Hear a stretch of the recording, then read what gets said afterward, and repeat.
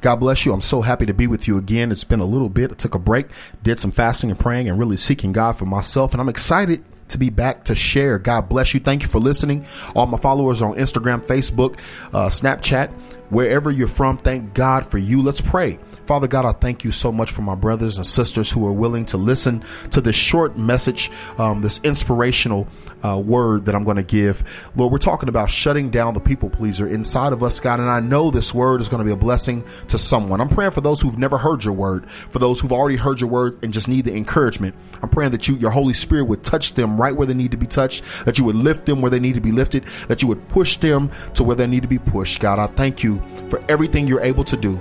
I know you've gone before me and you've seen everyone who needed to listen and turn on this podcast. And I thank you, God, for being a God who knows all. Thank you for everything you've done in my life. I give you praise, honor, and glory. I'm praying that everyone who listens to this will be touched and blessed and led to do things the way that you've called them to do it in their lives. We give you praise, honor. In Jesus' name we pray. Thank you, Lord. Amen. I hope you are excited as I am about jumping into the word. Like I said, we're talking about shutting down the people pleaser in me. And so I want to quickly jump right into it. If I'm honest, there's many times I've tried to be a people pleaser, especially on Facebook, Instagram, Snapchat. I tried to do different things to get in the in crowd, and I have to catch myself because the Holy Spirit has led me to do specific things as I'm on the internet, on these social networks. And it's okay to let our hair down a little bit, have a little fun and laugh. And I believe Jesus laughed and smiled and had a good time. I don't believe he was just a cardboard the way they try to draw him out to be. All those drawings, we know most of them are wrong anyway. I believe Jesus laughed and had a good time and lived life to the fullest. And so I believe that we're supposed to be doing the exact same thing, but we have an instruction manual that shows us what we should not be doing and things that we should not be entertaining and getting into. If we're following that instruction manual, we'll find ourselves right where we need to be. So what are you doing to not be a people pleaser, but to be a God pleaser, to allow the Holy Spirit of God to use you to go the right way? All of us want to be popular or famous, or at one point in our lives we all want to do those things. And maybe there's some of you who were born just wanting to be humble and be the super child of God. But I know even me, I started walking with the Lord in 4th grade, but there was still this desire to want to be a people pleaser. So how do we not do that? It was the word of God that kept me from wanting to go and just follow the in crowd and do things that other people did. So some of you all need to know today, if you don't want to be a people pleaser, get into the word of God, because the word of God is going to give you the direction and it's going to give you the right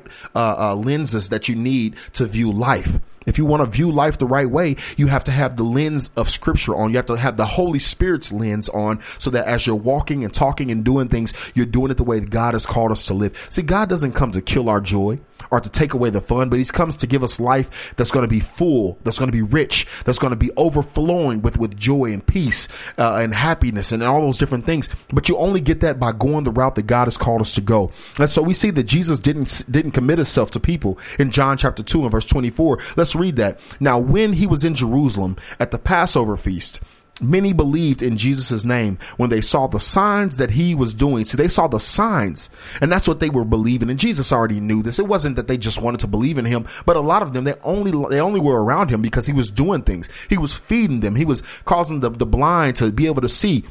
He was making the food go from 2 fish and 5 loaves into feed 2,000 or 4,000 some odd people. And so a lot of people were there because of the signs that he was doing. But it says in the next verse, but Jesus on his part did not entrust himself to them, because he knew all people and he needed no one to bear witness about man or woman, for he himself knew what was in man. See, one thing we have to understand is that Jesus knew the thoughts of men, and nothing has changed. Jesus, he ascended to the right hand of the Father, and the Holy Spirit is with us now, and the Holy Spirit knows our thoughts. So even as you're thinking things, God knows those thoughts.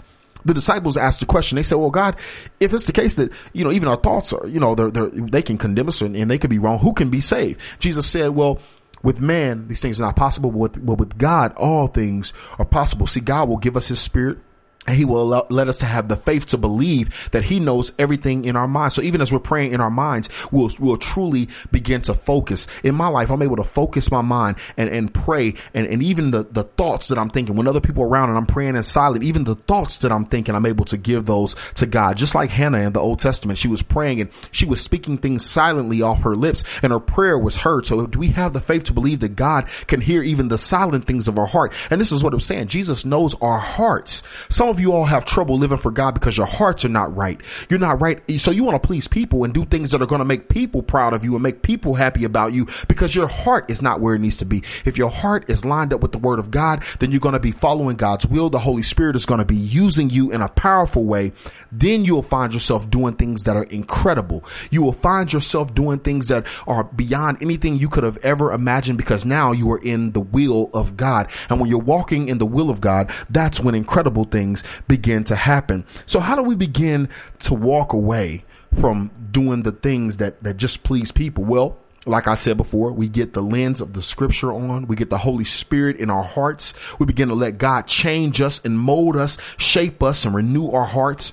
And then we begin to walk and follow the instructions. See, it's one thing to hear the instruction. It's a whole nother thing to follow the instruction. 1 Thessalonians 4, if you go there, I want you to take a little time to study it on your own. I'm not going to read the whole thing, but it talks about a life that's pleasing to God. And here's just a little bit. For this is the will of God, your sanctification, that you abstain from sexual immorality, that each one of you know how to control his or her own body in holiness and honor, not in the passion of lust.